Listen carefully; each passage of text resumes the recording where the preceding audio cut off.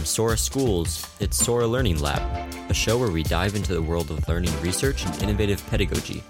Through interviews with education researchers, advocates, and innovators, we'll explore the ideas and trends behind the future of learning.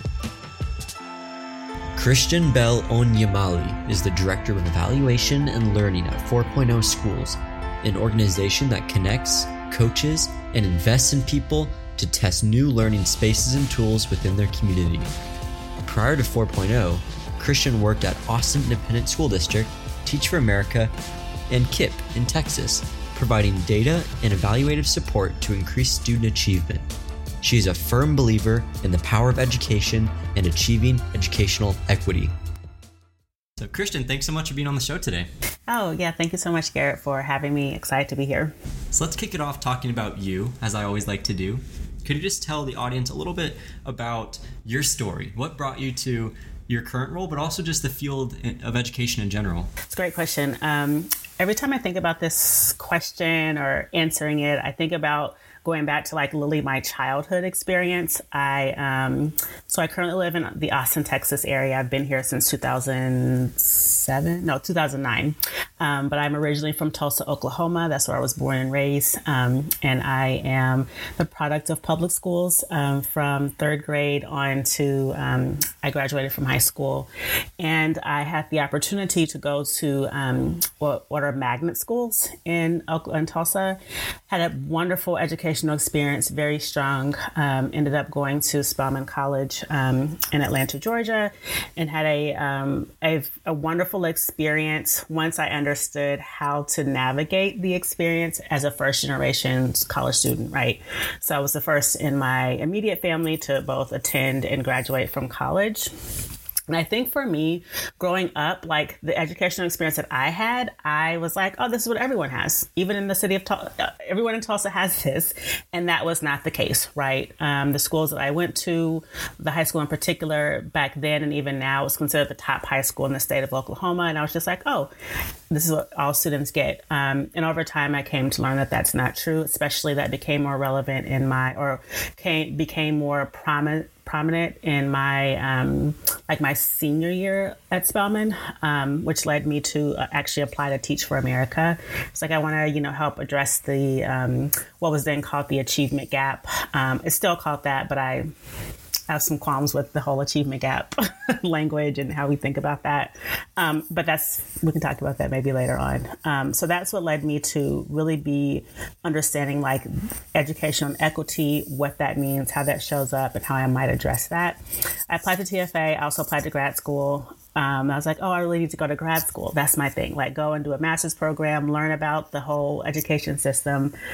Got to my graduate program in California, and I was like, I need actual work experience. I should not just be jumping into this straight out of undergrad. And so then I ended up going back to working for Teach for America on the recruitment team. And I like to tell people that I recruited myself into TFA because then I became a core member and taught first grade in Houston, Texas for a couple of years. While I was teaching, I came to love my students, but I didn't necessarily like teaching, if that makes sense. There are things about the education system and being a teacher that were challenging for me, and I had a lot of questions about why things were the way that they are. And so I actually ended up moving here to Austin to go to my doctoral program at UT Austin, did a PhD in education policy and planning. And while I was in my program, I needed to work. I needed some money. And so I applied for a job in Austin Independent School District in their research and evaluation department. And that was actually my first time ever knowing that research and evaluation is a field of study. It is an actual thing that is needed in our school systems and other places. And I also came to learn, I really love this kind of work. That is my personality of knowing what is our impact. How do we know we are actually doing what we said we're going to do? How do we make changes and edits that are rooted in data and not simply our thoughts and feelings? And so I really attribute that experience working at Austin ISD to really helping really set the stage for my career trajectory ever since 2010, because that's the kind of work that I've done since then. So working at Austin ISD for a number of years, eventually moving on to working for Teach for America again as a director of research and then a director of internal learning and innovation on our org-wide learning and strategy team. That was a great opportunity for me to understand how to support our our regions and understanding what is working, what is not, and really this focus on doing smaller tests of different initiatives and approaches, right? So Teach for America at that time, and I'm sure this is the case for a lot of organizations, K through 12 districts, would just say, here's an idea that we have. Let's put a bunch of resources into it and our time and our money. We're not really sure yet if it's going to work. And that approach, it's faulty in a lot of ways, right? Because it's risky to be putting in so much time and effort into something that you're not really sure about. This is where I learned and was introduced to the idea in helping the organization learn about how do we start small? How do we test something on a smaller scale and then learn from that and then start to implement it on a larger scale? So thinking about that and working with our regions to understand that. Then I also had the great fortune of being able to answer larger organizational learning type questions. For example, we have an event every 5 years that's sort of an anniversary of the organization. But do we know if is the juice worth the squeeze? It's a lot of money. It's a lot of time. Like, what are we actually getting out of this event? These sorts of things. How should that drive our work going forward? Has really been a big, so being able to answer those questions for the organization was a big focus of my work as well. And then I worked there for maybe about 4 or 5 years, and it was a remote role. So I like to say, like, I was doing remote work, like now everyone's doing remote work, but back then, like, I was doing remote work. And so like innovator. This whole transition, innovator, right. it's a thing. Or like the team I was on, it was completely remote. So so I think that's helped me currently and just in my ways of thinking about how we approach work. That's another conversation for another time though. But it was a remote role and I was like, I really want to work in a role that is, that's more rooted in the community that I'm living in, and how am I able to serve and just be more connected. So then I started working for KIPP Texas Public Schools in a founding role where I supported our Austin region on using data for all of our schools within the region to understand what are we doing to address gaps, where are successes, how can we continue those things across the board. Previously to my role being started, schools sort of did that individually, but we need to take a more holistic approach so that we're better able to use our resources. So I created the systems and the structures for the Austin region. And so that was a big focus of my work then. And then I left KIPP in last year, 2020, and did some independent consulting work, still doing independent consulting work around nonprofits and their evaluation. And then this role, my current role at 4.0, it was posted. And I was like, this sounds really interesting. I like the idea of 4.0 is at the time where they're realizing we need to have a focus on what our impact is as an organization and being able to communicate that really clearly and know what we're doing. And so this is also another founding role. I think I like founding roles. Like I like starting things. This is a thing I love. And so that's what I'm doing now in this current role. I'm the inaugural, the first ever Director of Evaluation and Learning at 4.0. And so my work focuses on 3 areas. First is for our fellows. How are they understanding how to evaluate whether their ideas are making the impact that they intend? And then the second one is for our organization 4.0 as a whole, like what is our work? What are we doing? What's the impact? What's the data that we're using to understand that? And then the third, which is sort of new for me and exciting to learn and grow in, is how do we become a thought leader in the space of education, in this research and design model of how do we talk about our work, especially thinking about our community-centered perspective. What have we learned over the 10 years of this organization? what have we learned and what do we want to share with the world, basically about our work. I'm not new to 4.0. I'm new to 4.0 as an employee, but I am, or a staff member, but I am not brand new to the organization. I'm also an alum of 4.0. I did our Essentials program 4 years ago, and it actually set the stage for me to create an idea I had around mentorship. The idea I had, it didn't work, but it helped me to think about how to reconfigure it. And so I've actually switched up some pieces and was able to actually launch my nonprofit, which is called She Needs to Know. It's a mentoring program it's a near peer mentoring program for Black high school girls in the Austin, Texas area. And that my experience with 4.0 really set the stage for me to be able to launch that this year. Yeah, so that's a little bit about me. I don't know. I feel like I've been talking a lot, which is weird, but I don't know if you want to stop or ask me any other questions. It's incredible. It sounds like we could talk for many hours, so we'll try. Unfortunately, that's not possible, so I'll try to distill it to a few through lines I heard in your career. And one of those is just this importance of data, right? It's important of measurement. And I think this is particularly interesting to me because in the education reform movement, and especially on the progressive side of the aisle, which we identify with, there's almost an allergic reaction to data in general, right? People have gone, because of the way data has been misused historically, we're just going to forget numbers, right? We don't need to quantify things. And I think that's kind of absurd, but there is, in my opinion, a grain of truth in their argument, which is what we've been measuring is also absurd.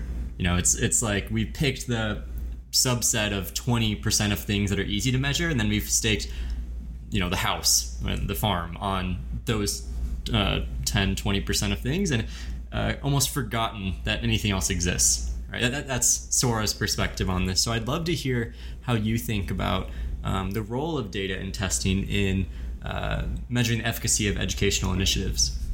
Yeah, I will agree. In educational initiatives, in nonprofit work, that sort of work in general, data is it's almost like it's a 4-letter word, but like it's actually a 4-letter word. And so for some people, and I think part of that is what you said around like the whole the misuse of data, how we have what we have determined as success. It's just become really twisted, and it feels there's lacks in authenticity. But I think there's also just this fear that people have around data in general about like, I don't know what to do with it, or there's a lot of the data that it's been used in a very punitive way, right? Like, we have these things for our schools, for example, like if you don't meet this number, then your school will be turned around, or you're going to be shut down and taken over by, and this is an extreme of an entity who's going to just, change things. And so I think that's the other thing. People have lost jobs over data, and people not understanding the nuances, that are present. So I think that those concerns are really real, and I can understand where people come from that. So this is where we think about, like, when we talk about data, for me, the purpose of it is because we have a success standard in mind. We want X, Y, or Z thing to happen. And so in order for that to happen, we think X, Y, and Z things need to take place. And I think the issue that comes up with data is when we talk about what does success mean? What is the issue that we are addressing? Who says and defines what the problem was? And who is defining what success actually looks like, right? And so we're in these school systems, oftentimes that success is driven. I mean, I live in Texas, so our state education agency is, they have, every state has this, but it's just that drives a lot of what we define as success. And it's unclear who said that was successful, who said that this percentage of students who meet this standard is right, who says that the standard itself is correct. So I think that that's part of it. I think also is thinking about, when we think about solutions, who define whether this solution that we have come up with is actually the right solution, right? And so a lot of times we will have our experts. I consider myself an expert in this space. We'll have people who have 20, 30 years of educational experience, and they are considered experts. And I don't want to minimize that, but I think we have to go back to the community defining what is the issue that we want to address. What would you, as the person who is experiencing this, what would success look like for you? And I think that we just have gotten away from that because we're in this sort of rush of just doing the next thing, getting to the next thing. We have to, get these numbers up and things like that we're not taking the intentionality to be really clear or really helping, like really involving the community in the work that we are doing. A lot of it feels like what is also, when we talk about the history of data and the history of what's happened in education, things have been done to people or they have been done for people. And we're not focusing on what are we doing with people. And that's a big focus. It's a huge focus of the work, and the intention behind 4.0 is that community-centered model of really making sure the community is a part of the process from the start until the end. I think that's so important because what I often find when you have those conversations with educators, they'll tell you exactly what they think is important. They'll tell you that, it's okay that my students didn't get through this and this and this content perspective because they improved their critical thinking skills. Isn't that what the education's really about? They'll say. And I agree with them, but then it always comes back to, okay, that can't be an excuse. That can't be a crutch we use. How about we instead try to measure that, right? Can't we measure these outcomes? It doesn't just have to be like I guess we'll never know because I think they improve their critical thinking. I think there's no inherent conflict there. We can actually attempt with competency-based approaches or whatever to measure those things instead or in addition to the traditional metrics of success. Yeah, I think that's right. That's the other tricky part about data is like, how do you define these things like critical thinking? What does that actually mean? And like you said, there are different resources that we have to do that, but it's also the tension of like actually going back and stopping and taking the time to actually determine what do we want to use to help us to understand that, right? These measures are, these sorts of constructs are difficult, to sometimes quantify.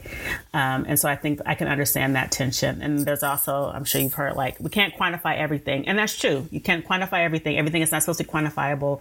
That there's roots, and our thinking around having to put a number on everything. So I'm not necessarily advocating for putting a quantifiable number on everything, but I do think that there's a need to just really be thinking about that. As we think, like you brought up critical thinking, that's an important thing. We want students to be able to have that and say, go into the world. So what does that mean? Like, how do we know that we actually did that? As you were saying that, it reminded me there's a chapter in a somewhat random book, Zen and the Art of Motorcycle Maintenance, that is a very intriguing book for a myriad of reasons, but Pirsig, I believe you say his name, wrote an entire chapter about this fictional English professor who found his task of judging students' writing quality to be absurd, because how do you truly judge quality? Can you really create a rubric around the judgment of quality? And what he eventually came to, this fictional English professor, was everyone intuitively understands what quality is, but nobody can truly define it.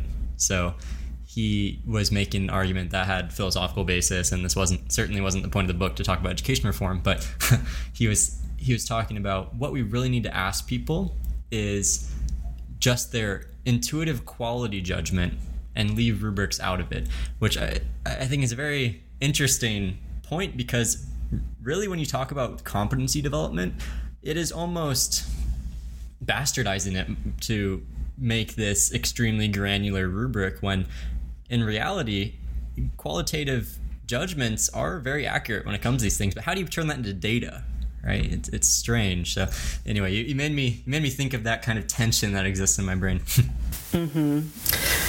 Yeah, right.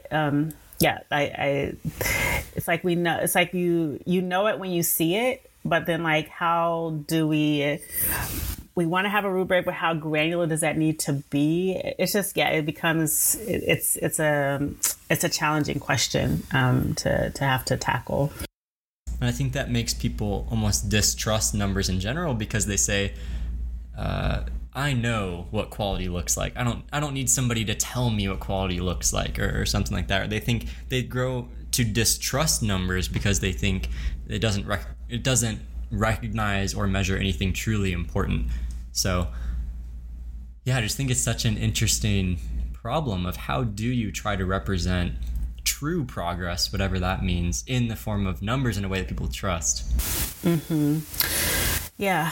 What do people trust? I'm also thinking about something that you said that came up for me is like when we talk about, I know what quality looks like, but are you applying that same standard to all of their students that you're working with? Historically, that's not been true, right? Like we have a lot of our students who are people of color, particularly Black students, have been held to a lower standard, or we thought that they can only accomplish this, set of things. And so I think that's also where the standardization, where this push to standardization has come from, is like this, we're trying to correct or address bias. So I think there's also that whole piece about it too, when we talk about people who are like, I know what it is, but it's like, but do you hold every single person to that same, or are you lowering the bar in some ways, or are you, those sorts of things come up. I'd love to talk about the point you made, perhaps it was before the call or right in the beginning, I forgot, but about the achievement gap, right? This buzzword. What does that mean to you, and how do you think that's perhaps a flawed statement or train of thought? I think my thinking on this has really evolved. Like I said, I started off my educational experience, really a lot of it came from my experience as a core member with Teach for America, and the achievement gap was how a lot of that, it's maybe evolved a bit over time. That was like how we talked about everything. Like white students are this, Black students are this, students who have disabilities are this. And for me, what's become problematic about that is it upholds this standard of whiteness, of being the standard. Like what is, like, it just is something it's become more troubling for me over time, as we are still upholding this sort of, white supremacy in the way that we think about education. So I've become more thinking about what is the standard? What do we accept that all students will get to? That is what we need to be thinking about, and making sure that all students are getting to what the standard is. Now we can have some debates and all that about what we think the right the right metric is. But I think for me, just this whole achievement gap issue, and how it was, and a lot of times it's still framed in, white, comparing our students of color or students who are coming from marginalized backgrounds to what we consider the standard. And so that to me has become more problematic, and something I'm trying to shift away from, even though, this is fairly new for me to come into this, to be thinking in this way. So sometimes I actually will default back to the old language. But I think for me, it's this whole, what is the standard, and why are we holding students to that, as opposed to what do we want everyone to achieve, and how are we looking at that? I think that notion of standardization is a funny one in education, because there's so much rhetoric that I agree with around the importance of diversity, right? The importance of diversity, not only in our classrooms and our educational experiences, but our society as a whole, which I think most people, unless there's something seriously wrong with you, agree that this is a very important thing. But then people will turn around and then talk about the importance of standardization or standards or standard-based grading, whatever, in education. And there is, in my opinion, an inherent conflict there. You have to decide whether you want diversity in all of its forms. You want kids to have different experiences and to bring their own selves and their own experiences to the classroom, or you want kids to be the same. Which one is it, right? I'm thinking about just how over time that's felt like it's changed. Like, when I don't want to be one of those like, oh, back in my day, but like, at that time it was different. I felt like we had a standardized test. I barely remember what it was. It wasn't a big thing. Like we did, I felt like learning still happened, and we still, were able to, like I said before, the educational experience I had growing up was stellar. It was great. And now I think just over time, even my experience as a teacher and currently in the educational system, it's like just the standardization has just taken over everything. And so where do we go from here in that? But then I also think about, like I said, with my previous experience of my own experience in education, the K through 12 system was great. That is not the case for every student everyone who was my age back then at the schools that they may have attended in Tulsa or anywhere else. That wasn't the case. So then that's where that's for me, that becomes attention. Like, how do we what is the bar that we are holding ourselves to? This is something that maybe this is one of the questions you had that I don't have an answer to, but what do we want? What is important for all of our students to know once they leave our K through 12 systems and go into, their adult lives. And so I think that's where the tension comes up for me in getting away from standardization, but also realizing that there's just so many people who were just what was considered acceptable for them would not be considered acceptable for another group of students. Let me jump a little bit and talk about where'd my brain go? What was I going to talk about? Cut that. Oh yeah, the ethical testing. Okay. Let's change gears a little bit and talk about this buzzword I saw on your website, which is super interesting to me. This ethical testing phrase. What does that mean to you, and how does this play in, especially in the mission of an organization like 4.0 that is designed to encourage innovation in education, but being cognizant of the negative experiences that experimentation has created in especially marginalized communities over the last couple centuries? Yeah, I think this has really come up for 4.0 as an organization as we've evolved and grown in our understanding of our responsibility as an organization who is rooted in we are doing smaller tests of an idea. When people come with an idea, that is the crux of we start with a small test. We are not doing a go big or go home approach. And so then what does it mean whenever you're doing a quote unquote test or you are piloting an idea? And how are you doing in that in a way that is honest about what you just said about the roots and what has happened in the past when tests have been done on people, either from an educational standpoint. Of course, there's scores of medical things that have happened as well. So being really open and honest about that and helping people to think about knowing that historical context, but then what does that mean for you as you are creating this idea? How are you thinking about your own identity as whoever you are as you are coming into this space? What are the biases that you have? What are the motives that you have for doing this work? What is the why behind the work? And being really clear about that. A lot of our work that is done with our fellows is really doing that deep development work about understanding yourself as you're entering into this space, as you are developing this idea, and really making sure that you are thinking about it in a sense of, does this advance equity or remove barriers for people, what you are planning on doing.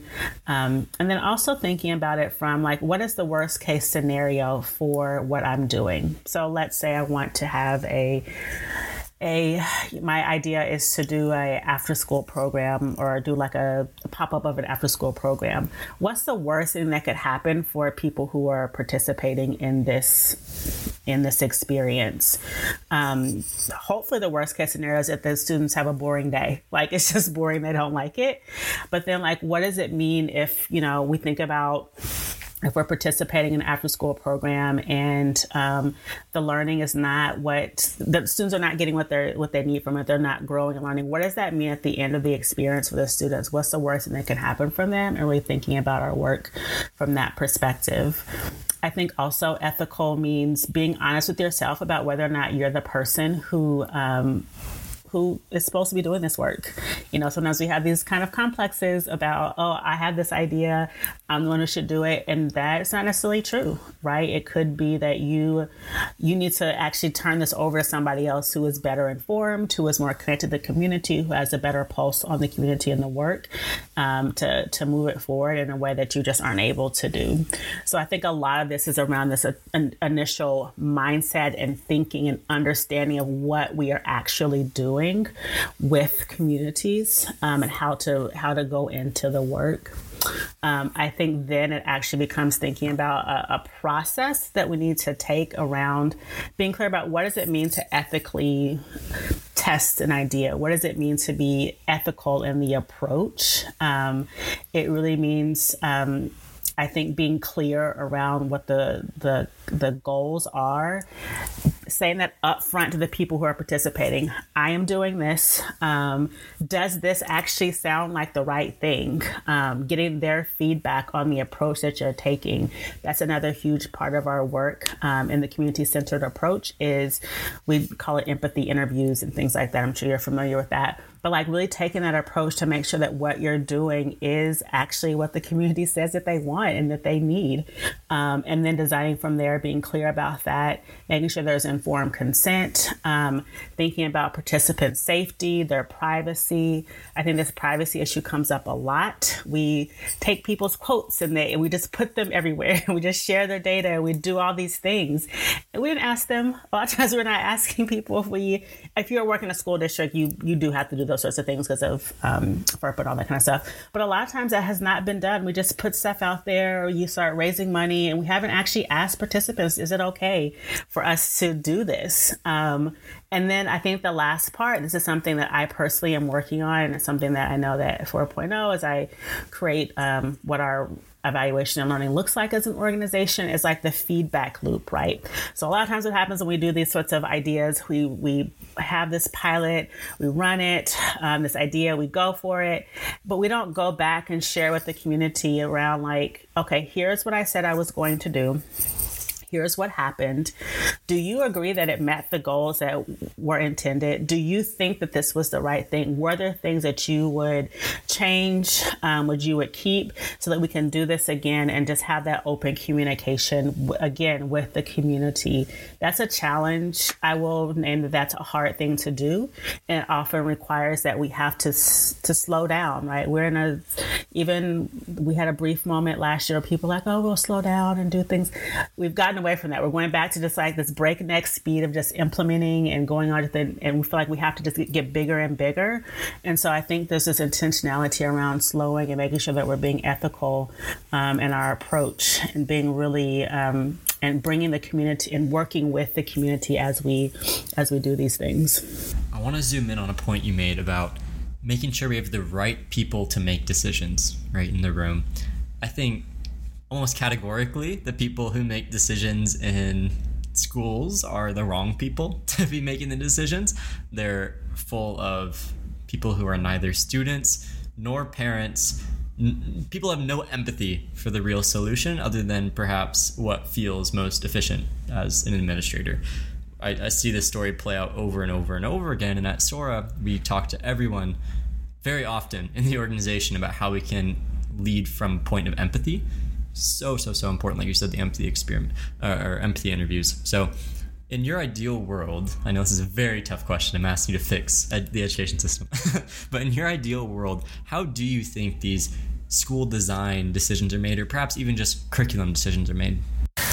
Yeah, that is a tough question, right? So I think it's a good question. I think it really is I think I think of like a committee approach to it, right? Like, I think thinking about it from having students be a part of the process, how do we involve parents in a way, but then also I don't want us to throw away or to disregard the experience of educators or other people who actually are working in education, who have been in that sort of have that sort of expertise overall.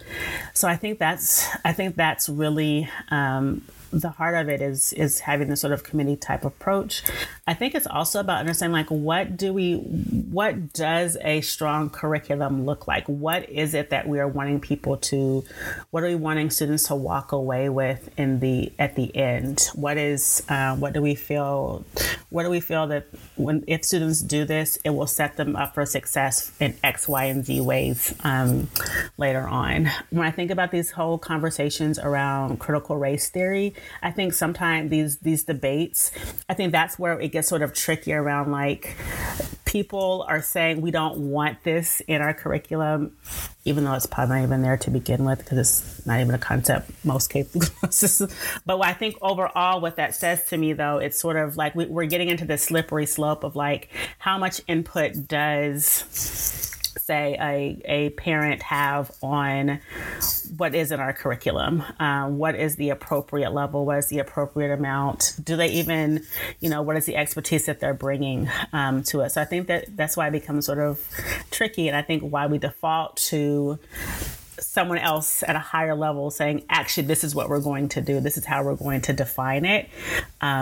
Yeah. So I don't think I answered your question, but those are just like thoughts that come to me. No, I loved it. And I think you brought up a really important point, which is, let's use that as the example, critical race theory and all the rhetoric surrounding that over the last, 12 months at this point. I've lost track of time.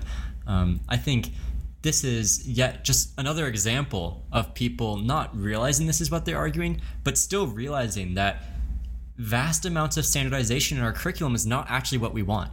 Like, it's okay if we have students and families who want to engage with different ideas. And in fact, that is so important for our young people and our society at large, to bring different perspectives towards this thing we call civilization. Like, that's a good thing. But we're talking about these at the highest levels of government. We're talking about, okay, what are all kids going to learn, or what are no kids going to learn, right? That's such an absurd conversation for me. Why can't we just recognize that it's good for kids to learn different things? And aside from my own opinions about this, which is it's good to have tough conversations and make people think, it's just a crazy backdrop for the conversation.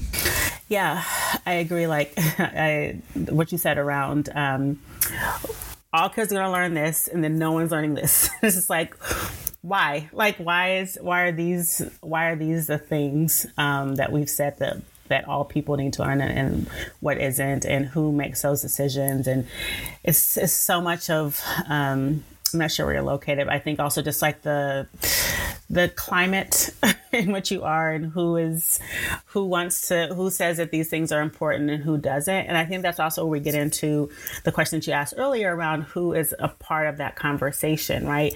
When you have these, decision-making bodies, do they reflect the actual, communities where this is happening? Does your school board actually reflect I know we've talked about a school board maybe not being the right entity, but at that level, do they even reflect the communities in which they are working or that they are intending to serve, right? If we have we see this all the time, you have a predominantly, at least here in Texas, a lot of predominantly Latino, Latinx, Black student population, and then your school board is not that.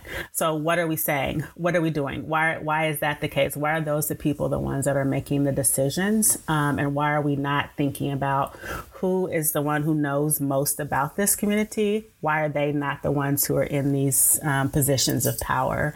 Which goes back to the work of 4.0 and the mission that we have around just making, getting back into equity of the equity in education, and then making sure the people who are most impacted by the work are the ones who are creating the solutions, and being able to be, we talk a lot around being able to be bold, and make these new vision and do these new visions that are rooted in our own lived experiences and not what someone else said that we should be doing.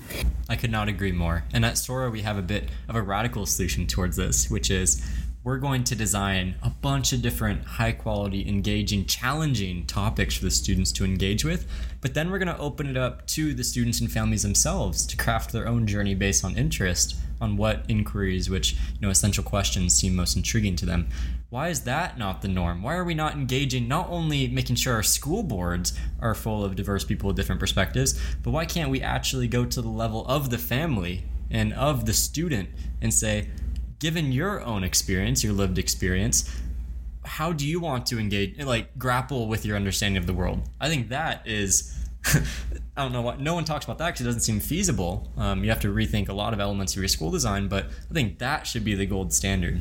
It's something that people don't talk about. I think because it's scary, right? Because it, like you said, it is something that you really do have to reconceptualize your approach to how you think about what school is and who does what and who says what and what the power structure. All of those things require a total just a total rethinking of everything. And that's a hard thing. That's a scary thing, especially, when we think about our schools, people are career educators, 30 years in, changing someone's mindset over that amount of time.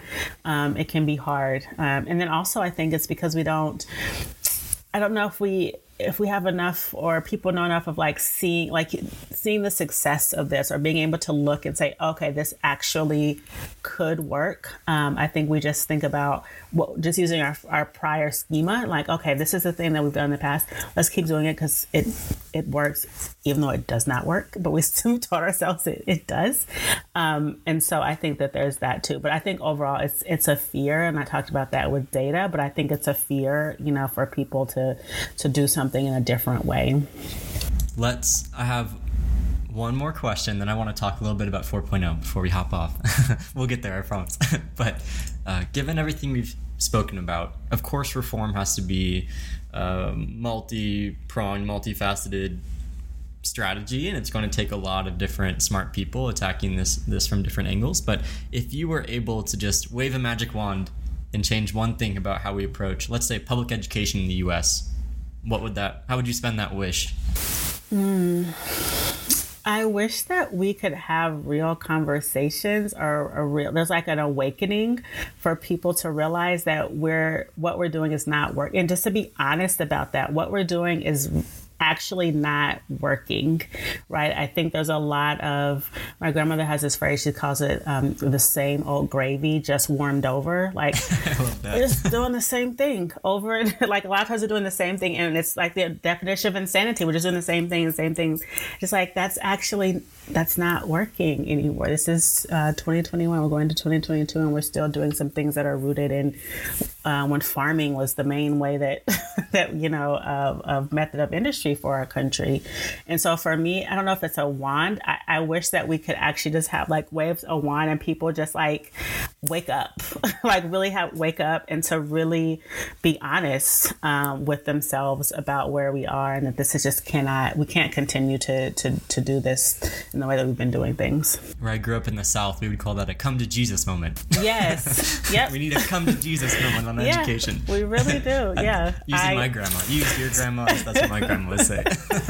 Yes. Oklahoma is kind of Southern in some ways. So, yep, that phrase is very familiar to me. But yeah, it is. We need to have a come to Jesus moment about where we are. And I think there are some pockets of people having these, but I just wish that we could have a true awakening. Awesome. Me too. So before we head out today, since we're running out of time, could you tell us a little bit about your current organization, 4.0? And as I understand it, you are on Fund 3. So could you explain to the audience what that means, your current plans, and also future plans?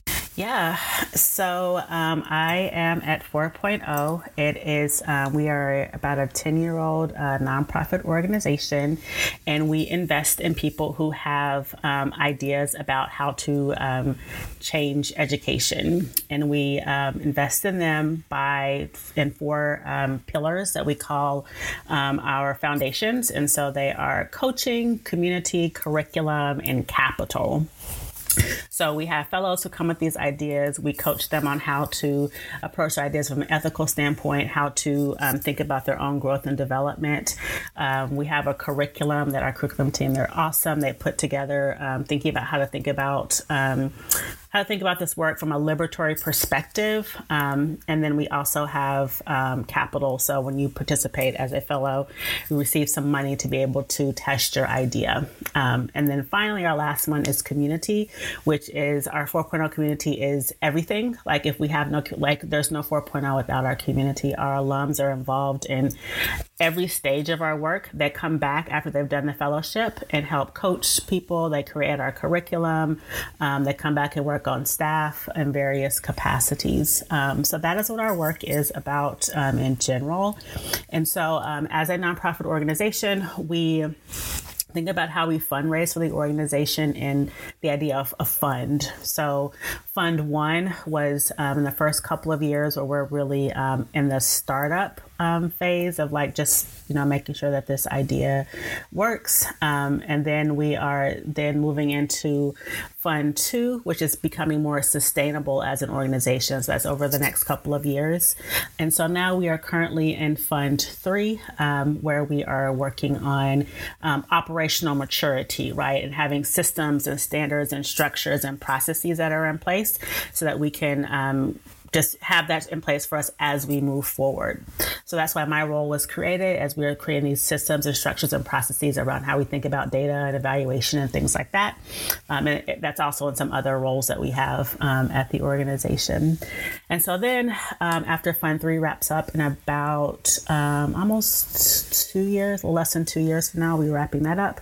We're going into Fund 4. I won't talk a lot about it because I don't want to steal the thunder of some of our leadership, but it's really thinking about how do we take this approach that I've been talking about around making sure that families are part of the work that we're doing, that it's not just rooted in the fellows' experience. How are families being brought into this to create this new vision for what does education look like? How are we bringing together families and our founders and other people who are part of this, part of our network and funders to make this vision a reality. And so there's lots of really exciting things that Hassan, he is our CEO, has his vision for Fund 4. So looking really forward within the next year or so, over the next year or so, really starting to share that with the community about what our thinking is for Fund 4 and how our work is going to evolve. Incredible. Well, you heard it first here, folks. Be on the lookout for Fund 4, a teaser from Christian. Well, thank you so much, Christian, for being on this show. I really enjoyed the conversation. Thanks for carving out time to do it. Yeah, thank you so much, Garrett. Thank you for listening to this episode of SOAR's Learning Lab. Check out our other episodes for more thoughtful conversations with experts on learning, pedagogy, and more.